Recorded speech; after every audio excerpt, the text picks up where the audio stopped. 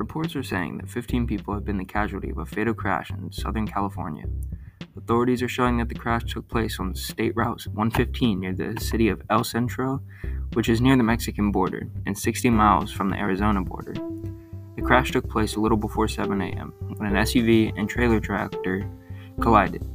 The SUV, which was overfilled with people, pulled out in front of the semi and killed 13 people and injuring more. The SUV was a 1997 Ford with seating capacity at most 8, and the car was filled with 25 people.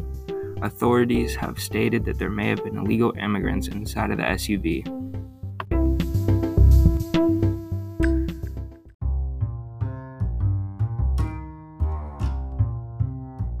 The occupants of the Ford were from ages 15 to 53, and they were all either killed or hurt. Authorities are still trying to contact the families of the loved ones. Head of the American Department for the Mexican Foreign Ministry, Roberto Velasco, states that at least 10 of the victims were Mexican nationals. Authorities found the scene very chaotic, with multiple injured people still in the car, walking around or just outside of the car. The driver of the car, a 20-year-old resident of Mexicali, Mexico, was one of the 12 victims that died at the scene.